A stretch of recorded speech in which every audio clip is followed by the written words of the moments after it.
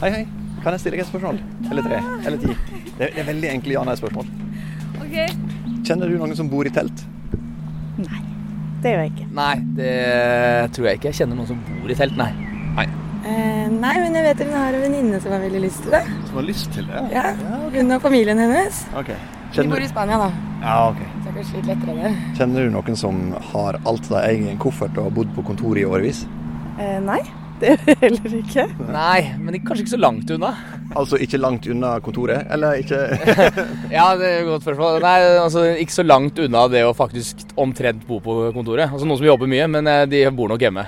Kjenner du noen som bor ekstremt trangt, altså sånn 6 stykker på et rom? Nei, Vi har det bra, ikke det? sykt bra.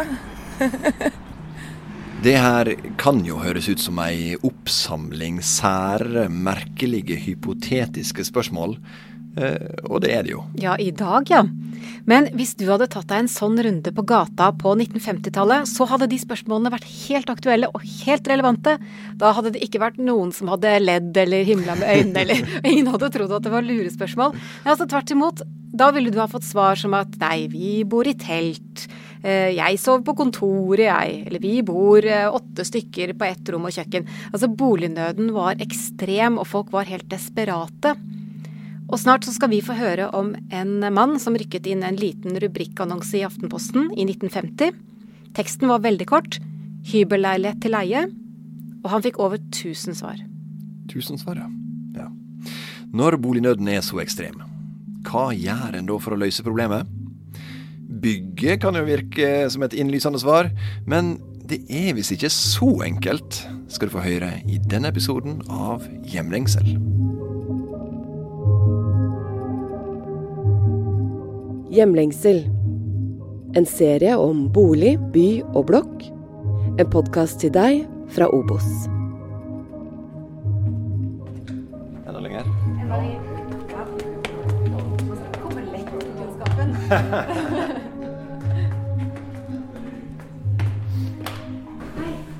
Jeg har bestilt noe materiale til å bruke på lesesalen. Ja, hva var navnet ditt? Anne-Kristine Kronborg, vi kommer fra Obos. Anne-Kristine og jeg, Arild Oppheim, er på Riksarkivet. Der er 50-tallets desperasjon etter bolig dokumentert i form av 2 enorme bunker med brev fra folk på boligjakt. Se her, ja. Gamle, gulna papir. Ja, litt sånn frynsete i kantene. Så jeg tror hun har liksom lirket det ut, da. Slapp av, breva er i trygge hender. Anne-Kristine er nemlig historiker, arkitekturhistoriker, og jobber med bolighistorie for Obos. Det er en solid bunke, dette her er bare halvparten. Til sammen skal det være ca. 1000 brev. Se her da. Utrolig sirlig håndskrift, liten lapp. Vi er 2 unge mennesker som venter en baby 1. av oktober. Vi bor nå hos slektninger, men da det allerede er 6 mennesker på ett rom og kjøkken, kan vi ikke bo der efter vi har fått den lille. Da vi er helt fortvilet, ønsker vi inderlig at de kan hjelpe oss. Vi håper på svar fra dem. Nils Jakob her er fullmektig i kringkastningen. Oi. Vi har søkt lenge forgjeves etter hus i og omkring Oslo. Hittil har vi måttet bo i en hytte 23 kilometer fra byen, og dessuten måttet enten ro over et stort vann eller gå ca. 2,5 kilometer for å komme frem til buss, landhandel, telefon og de nærmeste fastboende naboer. Min kone må oppholde seg der alene hver gang jeg har nattevakt, nemlig hver 3. natt. Hun ble temmelig nervøs disse nettene siste vinteren, så vi vil så gjerne komme i litt mer betryggende omgivelser. Det skjønner jeg godt. Jeg er født og har bodd i Oslo i over 30 år, men ulykkelige omstendigheter har ført til at jeg i over 3 år har vært fullstendig husløs. Hvis de kan tenke dem hvordan det føles å bo på et lite, trangt kontor i 3 år, vil de sikkert forstå meg når jeg sier at det er uutholdelig. Her er det en som tilbyr en blårev. Ja, den pelskåpe. Skal få en pelskåpe gratis. Og så er det en... Ja, se her. Jeg har også telefon som de eventuelt kan få med dem, selv om det må bli stående i mitt navn, da overdragelse som kjent er ulovlig. Så han vil ta med seg telefonabonnement. Hjelp, utropstegn, utropstegn. Vi bor i telt, og hvis ikke de kan hjelpe oss, må vi bo i telt i hele vinter også. Og de vil vel ikke ha 2 liv på samvittigheten? Har nå i over 2 år forgjeves forsøkt å få tak over hodet, så nå håper vi det endelig skal lykkes oss. Men altså, den annonsen han satte inn, det var rett og slett kun hybelleilighet til leie, billmerk rimelig. Ja. Det er all infoen det er all info, og det lokker fram over 1000 søkere. Ja. Det er jo ellevilt. Det er ikke noe gloss i prospekter og liksom visninger med stylist og greier her, altså. Gjenreisning og atter gjenreisning er den parole som prentes inn i folk hver dag, hver time. Gjenreisningsproblemet i sin helhet må løses. Alt er viktig, og alt haster. Men fremfor noe annet er det vel i dag den skrikende bolignøden som avhjelpes. Og den vil bli avhjulpet.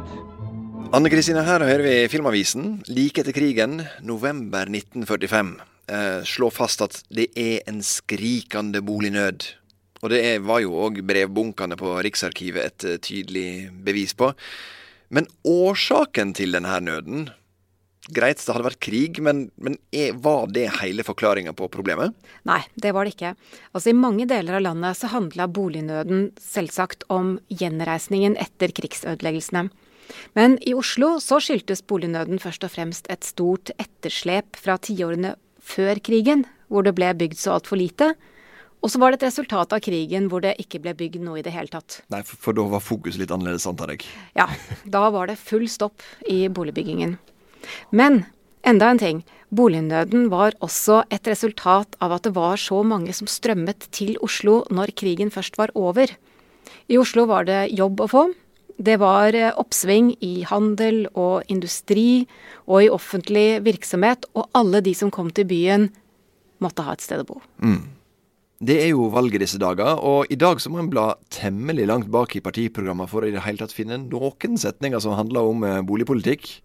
Men med den ekstreme bolignøden så var jo situasjonen naturlig nok en helt annen i politikken i etterkrigstida. Boligpolitikk var kjempesentralt i etterkrigstidas politiske ordskifte. Jardar Sørvold som svarte her, forsker på boligmarked og har skrevet doktorgrad om boligpolitikk. Og det var veldig viktig, for det var liksom, hvor mange boliger vil liksom Venstre bygge, hvor mange vil Høyre bygge, hvor mange vil Arbeiderpartiet bygge. Det var sånn det var, ikke sant? For dette styrte det gjennom Husbanken. Jeg tror ikke det var noen som var mot å bygge mange boliger. Det var alle for. Her hører vi Martin Mæland. Han var sjef i Obos i over 30 år. Og kan sin bolighistorie. Når det gjaldt tempo i boligbyggingen, så tror jeg alle sto bak det. Og en av de som jo går inn i historien som på en måte den fremste for å bygge flere boliger, var jo Helge Seip fra Venstre. Som programfestet at hvis de kom til makta, så skulle de bygge 40 000 boliger i året. Og så ble jo Helge Seip kommunalminister, og så fikk han ansvar for det. Og han klarte det nesten. 40 000 boliger, Anne-Kristine, det er litt vanskelig å se for seg. Ja, det er det. Men vi kan prøve å sette opp et regnestykke. Ja. For ifølge Statistisk sentralbyrå så bodde det 3,2 personer i hver husholdning i 1946. Hvis vi ganger det med 40 000 boliger, så får du 128 000. Så det betyr altså boliger for nesten 130 000 mennesker. Og det er en by på størrelse med Kristiansand og Fredrikstad til sammen, omtrent som Stavanger. Og det skal bygges hvert år? Ja, det skal bygges hvert eneste år. Så tenk deg at du bygger en by helt fra grunnen av hvert år, og den blir Norges 3. eller 4. største by. Så mye vil man bygge. Ja, såpass ja. Og noen sikter da om mulig enda høyere. Historiker Sørvold har en historie fra et regjeringsmøte en gang i etterkrigstida. Og da var det en kommunalminister som liksom ville bygge type 55 000 boliger i året. Ikke sant? Det må vi gjøre, det er så viktig valgkampsak.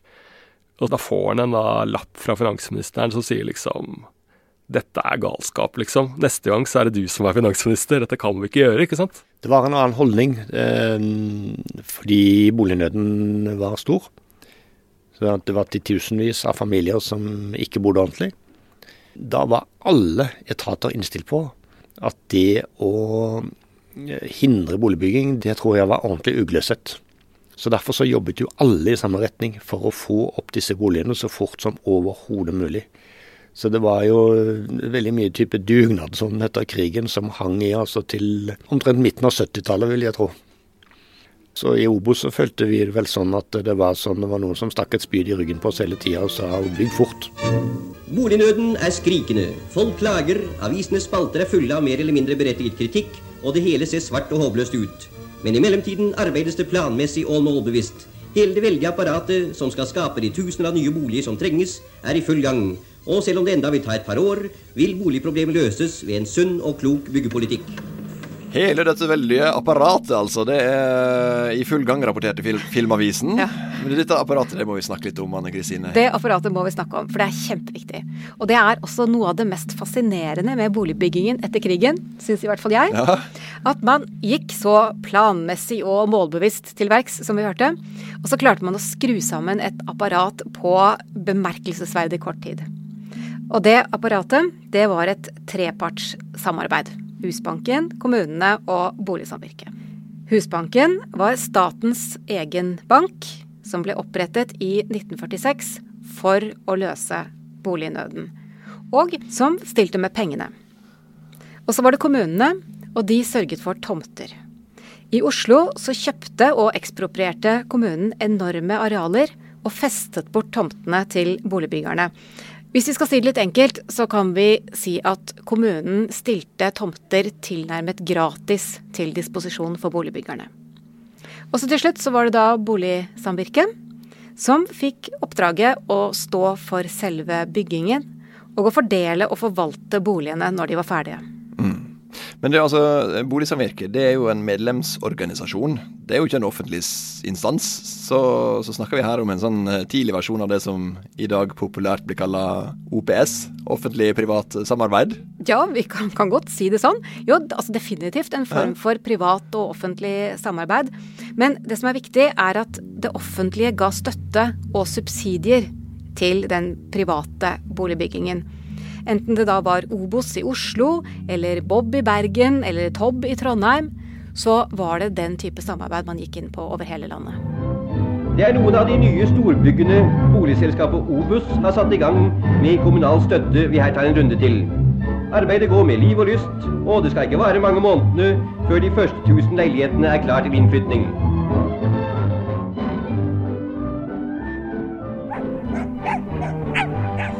Keiserløkka er et veldig fint eksempel på hvor langt man var kommet i sosial boligbygging med en høy standard rett etter krigen. Altså da landet fortsatt var nedslitt og skulle bygges opp igjen. Keiserløkka var et av de første nye boligområdene som ble spyttet ut av boligmaskiner. Vi er der for å møte Ivar Sekne. Han er journalist og forfatter, og har skrevet biografi om arkitekten Frode Rinnan. Det var han som tegnet Hoppbakken i Holmenkollen, han tegnet gamle Bislett Stadion og Frognerbadet, og ikke minst Obos-blokkene på Keiserløkka. Frode Rinnan, han var da den arkitekten i Oslo som kanskje i en periode hadde størst innflytelse på hvordan Oslos drabantbyer ble seende ut. Frode Rinnan var en veldig saklig, rasjonell arkitekt som ønsket å bygge effektivt. Han ønsket å gjøre noe som ga resultater så fort det var praktisk mulig. Han pløyde seg gjennom beslutningsprosesser i kommunen, så det holdt.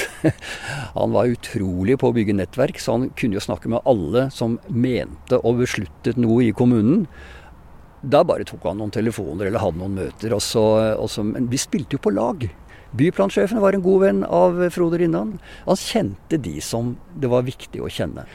Jeg møtte jo Frode Rinnan noen ganger, og jeg husker at han sa en gang, for jeg konfronterte han med akkurat dette her, at det var ikke noe særlig, det gikk veldig fort, og det var ikke noe særlig demokrati liksom, med at politikerne kunne få lov til å bestemme litt mer enn bare at det skulle bygges liksom.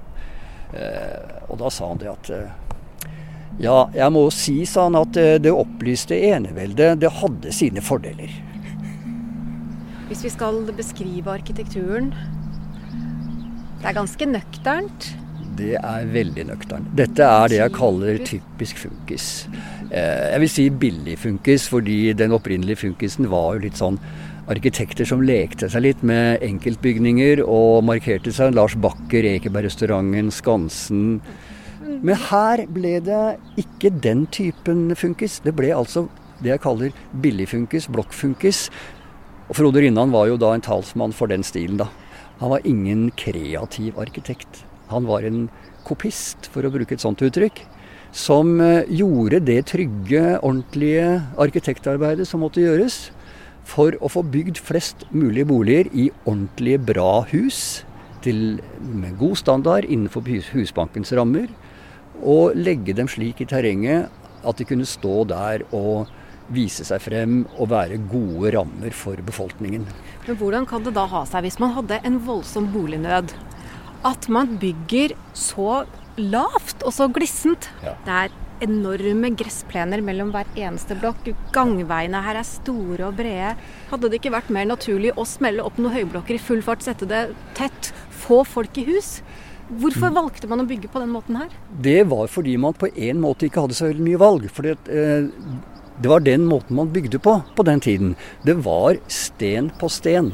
Det var stillaser, det var murere med murersleiv og en halv bayer på baklomma. Det er 4-etasjes blokker her. Ja. Og det er jo litt i strid med det Frode Rinnan så på som det ideelle. Altså blokker skulle ikke være høyere enn 3 etasjer. Hvorfor ikke det? Fordi at tenk på gravide kvinner når de skulle opp i 4. etasje. Det var ikke bra for kvinnene. Det hadde Frode Rinnan en veldig klar oppfatning av, og den styrte hans arkitektvirksomhet, eller firmaet hans da.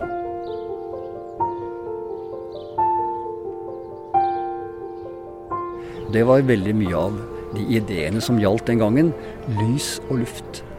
Det skulle være noe helt annet enn de gamle bakgårdene på Grünerløkka, hvor det var tett og trangt, og i det hele tatt utrivelig, og ikke verdig en befolkning å bo sånn. Altså det var jo himmelriket, de kalte det, når de kom da opp i disse leilighetene, fra det de hadde fra før. Mens Anne Kristine og Ivar diskuterer sløsing av tomteareal ute, er jeg på vei inn til en av de som bor i en av himmelrikets blokker. Vær så god, kom inn. I 1952, da Keiserløkka var under bygging, var Ann-Karin Viemørdre 5 år og bodde med mor og far og bestemor og bestefar og en onkel i en 2-romsleilighet på Torshov. Men så fikk foreldrene en gladmelding. De var tildelt en leilighet på Keiserløkka som de kunne flytte inn i vinteren 53. Jeg husker spesielt disse nye luktene. At det var nymurt. Altså dette litt råbygget. Herlig.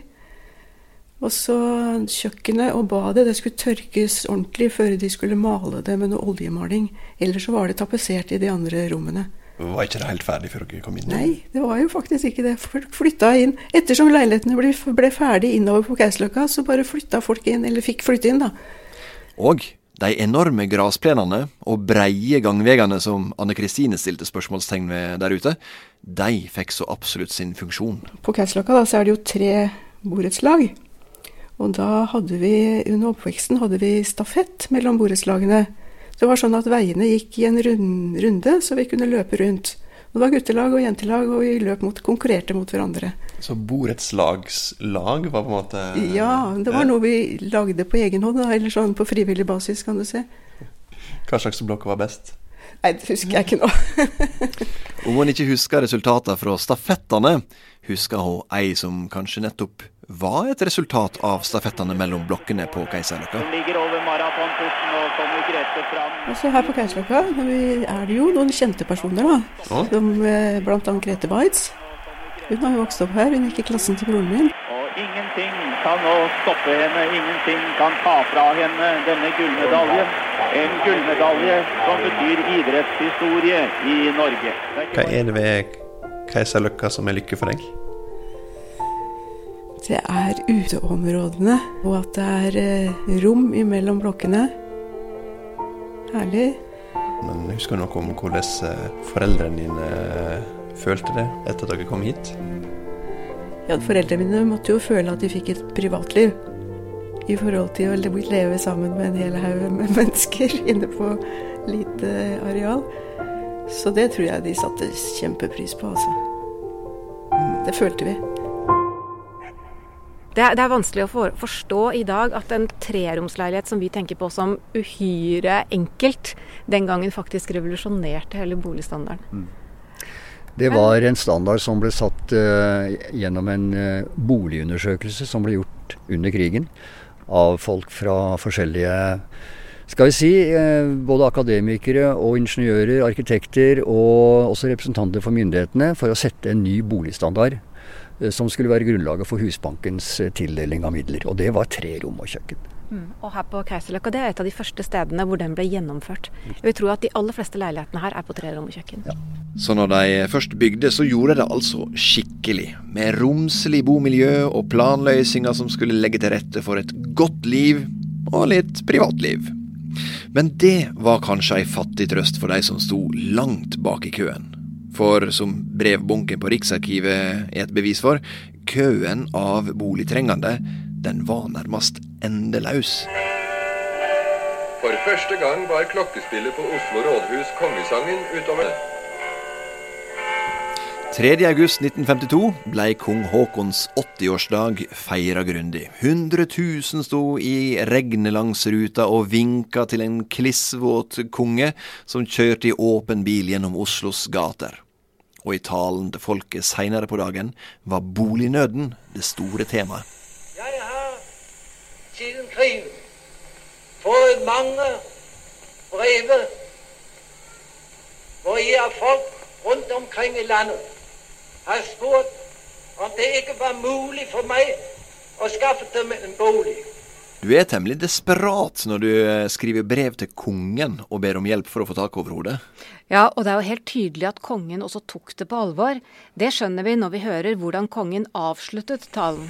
Hvis jeg i dag kunne uttale et ønske, så skulle det bli å få innen alt for lang tid at vi kan få bygget tilstrekkelig så hver norsk skal kunne få sitt eget hjem, således at vi alle sammen kan si at Norge er et lykkelig land. Kongens ene ønske var altså å få bukt med boligmangelen. Men selv om engasjementet gikk helt til topps, selv om en hadde løsninger, boligapparatet, så var det tydeligvis ikke så enkelt. For i NRK-arkivet så finner vi også et program fra 1973 som handler om bolignøden. Der innrømmer han som var byplansjef i Oslo store deler av etterkrigstida, Erik Rolfsen, at ønsket om effektiv bygging gikk litt vel hardt utover demokratiet. Det ble jo faktisk kritisert til å begynne med at bystyret fikk en del planer til behandling for stadfestelse i det øyeblikk de så at blokkene delvis hadde reist seg på stedet, og dette ble jo meget sterkt kritisert. Det var en slags fagtyranni, men det hastet. Vi måtte kjøre hardt, altså. Men kjørte Rolfsen og co. for hardt på? I NRK-programmet fra 1973 påpeker programleder Bjørn Nilsen at medisinen mot boligmangelen, den effektive bygginga, ironisk nok kan ha forsterket bolignøden. Dette kom av at sentraliseringen skjøt fart, og at de nye arbeidsplassene først og fremst ble skapt i byene. Dermed måtte stadig flere reise fra utkantene og være med på å konkurrere om de boligene som ble bygd i stadig økende tempo. På den måten hjalp det nesten ikke at Oslo i en periode lå på topp i hele Europa når det gjaldt boligbygging. Boligkøene ble allikevel heller lengre enn kortere. Landsfaderen selv, statsminister Einar Gerhardsen, er også intervjuet i programmet, og det er tydelig at det var ikke bare å bygge. Det var komplekst dette her, og fullt av paradoks. For selv med det mest effektive boligapparatet i Europa, fikk de ikke bygd så fort som de ønsket. Og selv om folk strømde til byen fra landsbygda, så hadde den ikke nok arbeidskraft. Og når det er for lite, så blir det jo kamp om de begrensede ressurser den har, og dermed presses prisene, og i dette tilfellet også lønningen i været. Og vi kunne jo se det, særlig i Oslo, at den til sine tider hadde vanskelig for å skaffe arbeidskraft nok til boligbyggene, og det hendte at de ble stående uten bemanning, fordi man kom og kjøpte opp arbeidskraft som de da ville ha til forretningsbygg og lignende, som hadde råd til å betale bedre. Jeg synes jeg ser for meg prosjektledere for private forretningsbygg luske rundt på byggeplassene der boligblokk var under bygging for å rappe til seg arbeidskraft. Det er ganske ville tilstander etter det, altså. Men Anne-Kristine, hvor bygde den egentlig alle disse her boligene? Ja, det boligapparatet, det var innstilt på en helt spesiell form for boligbygging og byutvikling. Og en ting som illustrerer det veldig godt, det er T-banekartet for Oslo. Hvis du ser på T-banekartet, så ser jo det ut som en edderkopp som strekker beina sine ut fra sentrum. Og hvis vi da ser på de linjene som går østover, 4'eren og 5'eren til Vestli, 2'eren til Ellingsrudåsen, de går nordover opp gjennom Groruddalen. Og sørøstover, så går 3'eren til Mortensrud, 1'eren og 4'eren til Bergkrystallen. Og på alle disse linjene så ligger T-banestasjonene som perler på en snor. Og for hver T-banestasjon er det et eget lite boligstrøk, en egen liten bydel. Og mesteparten av det ble bygd ut etter krigen. Og hvis du ser på navnene, de forteller en egen historie. Ikke sant? Det er Linderud, det er Ammerud, Tveita, Haugerud, Trosterud, Bogerud, Karlsrud. Masse Rud her, altså. Masse Rud. Og hva er Rud? Ikke spør meg, det er du som er historiker. Det var et retorisk spørsmål. Ja, ok. Det er gamle gårdsnavn. Og dette var gårdsbruk en gang. Aha. Frem til 1948 så var dette landsbygda. Det lå til og med utenfor Oslo. I 1948 så ble Oslo og nabokommunen Aker slått sammen. Og det var da kommunen kunne kjøpe opp og ekspropriere disse store tomtearealene, som jeg fortalte om i stad. Det er det største transformasjonsprosjektet vi har hatt noensinne i Oslos historie, og boligapparatets absolutte glansnummer. For da kan du jo tenke deg at på disse gamle jordene og oppover skråningene, åker og eng, skogkratt, så vokste det fram helt nye bydeler. Og det er det vi kaller drabantbyer, som i all enkelhet kan beskrives som bydeler som er helhetlig planlagt, og som er mer eller mindre selvforsynt med det man trenger i hverdagen. Altså først og fremst boliger, men også skoler og barnehaver, idrettsanlegg og butikker. Så små byer i byene på en måte? Ja, og så er det der T-banen kommer inn i bildet. Den skulle da binde alt dette sammen til en storbystruktur. Sånn at T-banekartet, og da særlig den østlige biten, det er også et kart over Oslos nære historie. Men selv om en bygde for hardlivet, så ble det ikke bygget fort nok. Situasjonen var altså ille i 1950, og deretter så ble det verre heller enn bedre, som vi hørte i sted. Ja, altså i byene da. Okay. For på landet så bygde man seg relativt raskt ut av boligmangelen. Men det var i de største byene, og da særlig i Oslo, at man ikke klarte å bygge i takt med den strømmen av mennesker som kom inn til byen. Og selv om boligbyggingen var på topp på 60- og tidlig 70-tall, så var det fortsatt lange ventelister for å få seg bolig. Og den forskjellen mellom by og land, den traff den unge vestlendingen Martin Mæland, som i januar 1970 kom til Oslo. Sånn 4.-5. januar så var jeg tilbake i Oslo og begynte å studere igjen. Og da så jeg et oppslag på Blindern om at Statistisk sentralbyrå skulle ha folk- og boligtelling. Og fant ut det kunne jo være en fin ekstra inntekt. Så jeg gikk på kveldstid rundt og talte folk og boliger i Oslo på Grünerløkka. Og det var litt av en sjokkopplevelse for en som kom fra provinsen. Jeg kom fra Haugesund, som er en liten by, og der folk stort sett bor greit. Altså, min far, som var snekker, hadde bygd huset som vi bodde i, og jeg trodde jo folk bodde litt sånn. Og kom på Grünerløkka og fikk se på en måte en boligstandard som jeg trodde hørte hjemme på 1920-30-tallet. Kan du beskrive det du så? Jeg kom til en enslig mor som bodde på et rom, kan det være, under 10 kvadrat, 8 kan jeg tenke. Så det var plass til en sofa på ene siden, og så var det plass til køyseng på andre siden. Og så plass til en kommode bak hver av de 2 sengene. Det var det som var plass til på det rommet. Og da i køysenga, den var i 3 etasjer, og der bodde det 3 barn. Og så satt hun på sofaen og så på TV. Mens ungene lå i senga bak sånne forheng, da, så det tittet ut 3 unger bak disse forhengene når jeg kom og skulle telle at de var der alle 4. Jeg kom til en nedlagt melkebutikk. Den var ikke veldig stor. Jeg kan tenke meg den var på en 10-12 kvadratmeter. Med en hvitmalt rute. Bak der bodde det en av de første innvandrerfamiliene, en tyrkisk familie. Og det var ikke noe isolerglass i den der ruta. Dette var jo i januar, så det var altså iskaldt inne. Og så var det ute i bakgården, og der var det utedo. Og der bodde de 4-5 stykker, altså på dette bitte lille krypinnet. Du kom inn i en kanskje en 4-roms leilighet, der det bodde 4 familier, med felles kjøkken og do på gangen. Og så var det kanskje 20 eller 30 personer som skulle bo der. Du trodde ikke det kunne være mulig. Stemmer det? Bor familien Olsen her, familien Hansen og Pedersen? Ja, alle bodde der. Den opplevelsen der, hva har den betydd for deg? Den har jo betydd at jeg har skjønt da at det var mye som fortsatt skulle gjøres. Kanskje var det her interesse for boligpolitikk virkelig ble vekt i den unge Martin Mæland, som kort tid etter ble arbeiderpartipolitiker og senere Obos-sjef. Og dessuten, han hadde jo opplevd selv den vanskelige boligsituasjonen. Og kona og jeg gifte oss i 73. Da hadde hun en knøtt av en leilighet som vi kunne bo på de første årene, men i hele tatt det å gå på markedet den gang, på midten av 1970-tallet, og få en bolig, det var søren ikke lett. Det vi fikk tilbud om var der vi kunne betale svart under bordet. Og når vi da ikke ville det, så ble det bare å vente og se. Til slutt så fikk vi kjøpt en liten 3-roms på Abelsø av en utbygger til vanlig pris.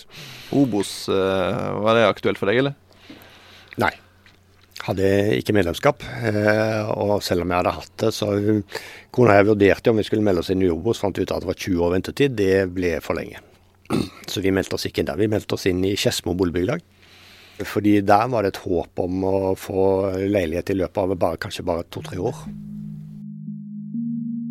Han fikk seg altså ikke bolig gjennom Obos, men han fikk seg jobb. Han ble til og med toppsjefen. Ja, og jeg tenker at det er en ganske grei oppsummering av hele etterkrigstiden. Det var mye lettere å få seg jobb enn å få seg tak over hodet.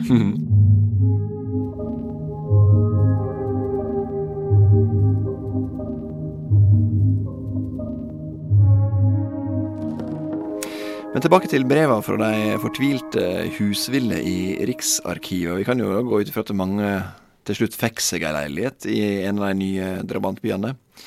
Men den hybelleiligheten i annonser, nå er det jo naturlig å lure på hvem var det som fikk den? Ingen. Det var aldri noen leilighet. En fiktiv annonse? Ja, det var en fiktiv annonse. Historien er den at det var en mann som selv var på boligjakt. Han bodde i en ombygd garasje sammen med kona si.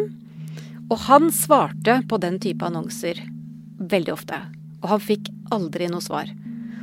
Og det han da gjorde, det var å teste ut hvordan dette boligmarkedet egentlig fungerte, og hvor mange som egentlig var der ute. Så da satte han inn denne lille rubrikkannonsen i Aftenposten, og på den annonsen fikk han altså disse 1000 svarene.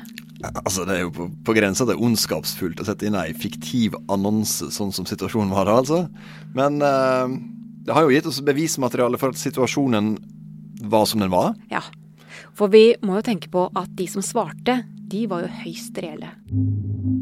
Og vi lurer jo på hvordan det gikk med deg. Og i neste episode så skal vi klare å spore opp en av de nødene. Og dette storstilte byggeprosjektet som det var å bygge landet ut av bolignød, det koster.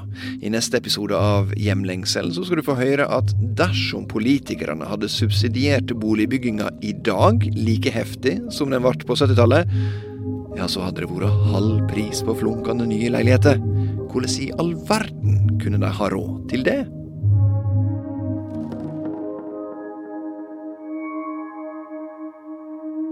Hjemlengsel er produsert av Rubicon for Obos. Prosjektleder er Tyra Tronstad, produsent Katinka Rondan, arkivklipp er hentet fra NRK. Musikken er komponert av Kjetil Kinden, og manus, klipp, regi og programledelse var ved Heidi Røneid, Anne Kristine Kronborg og Arild Opheim. Produsert av Rubicon.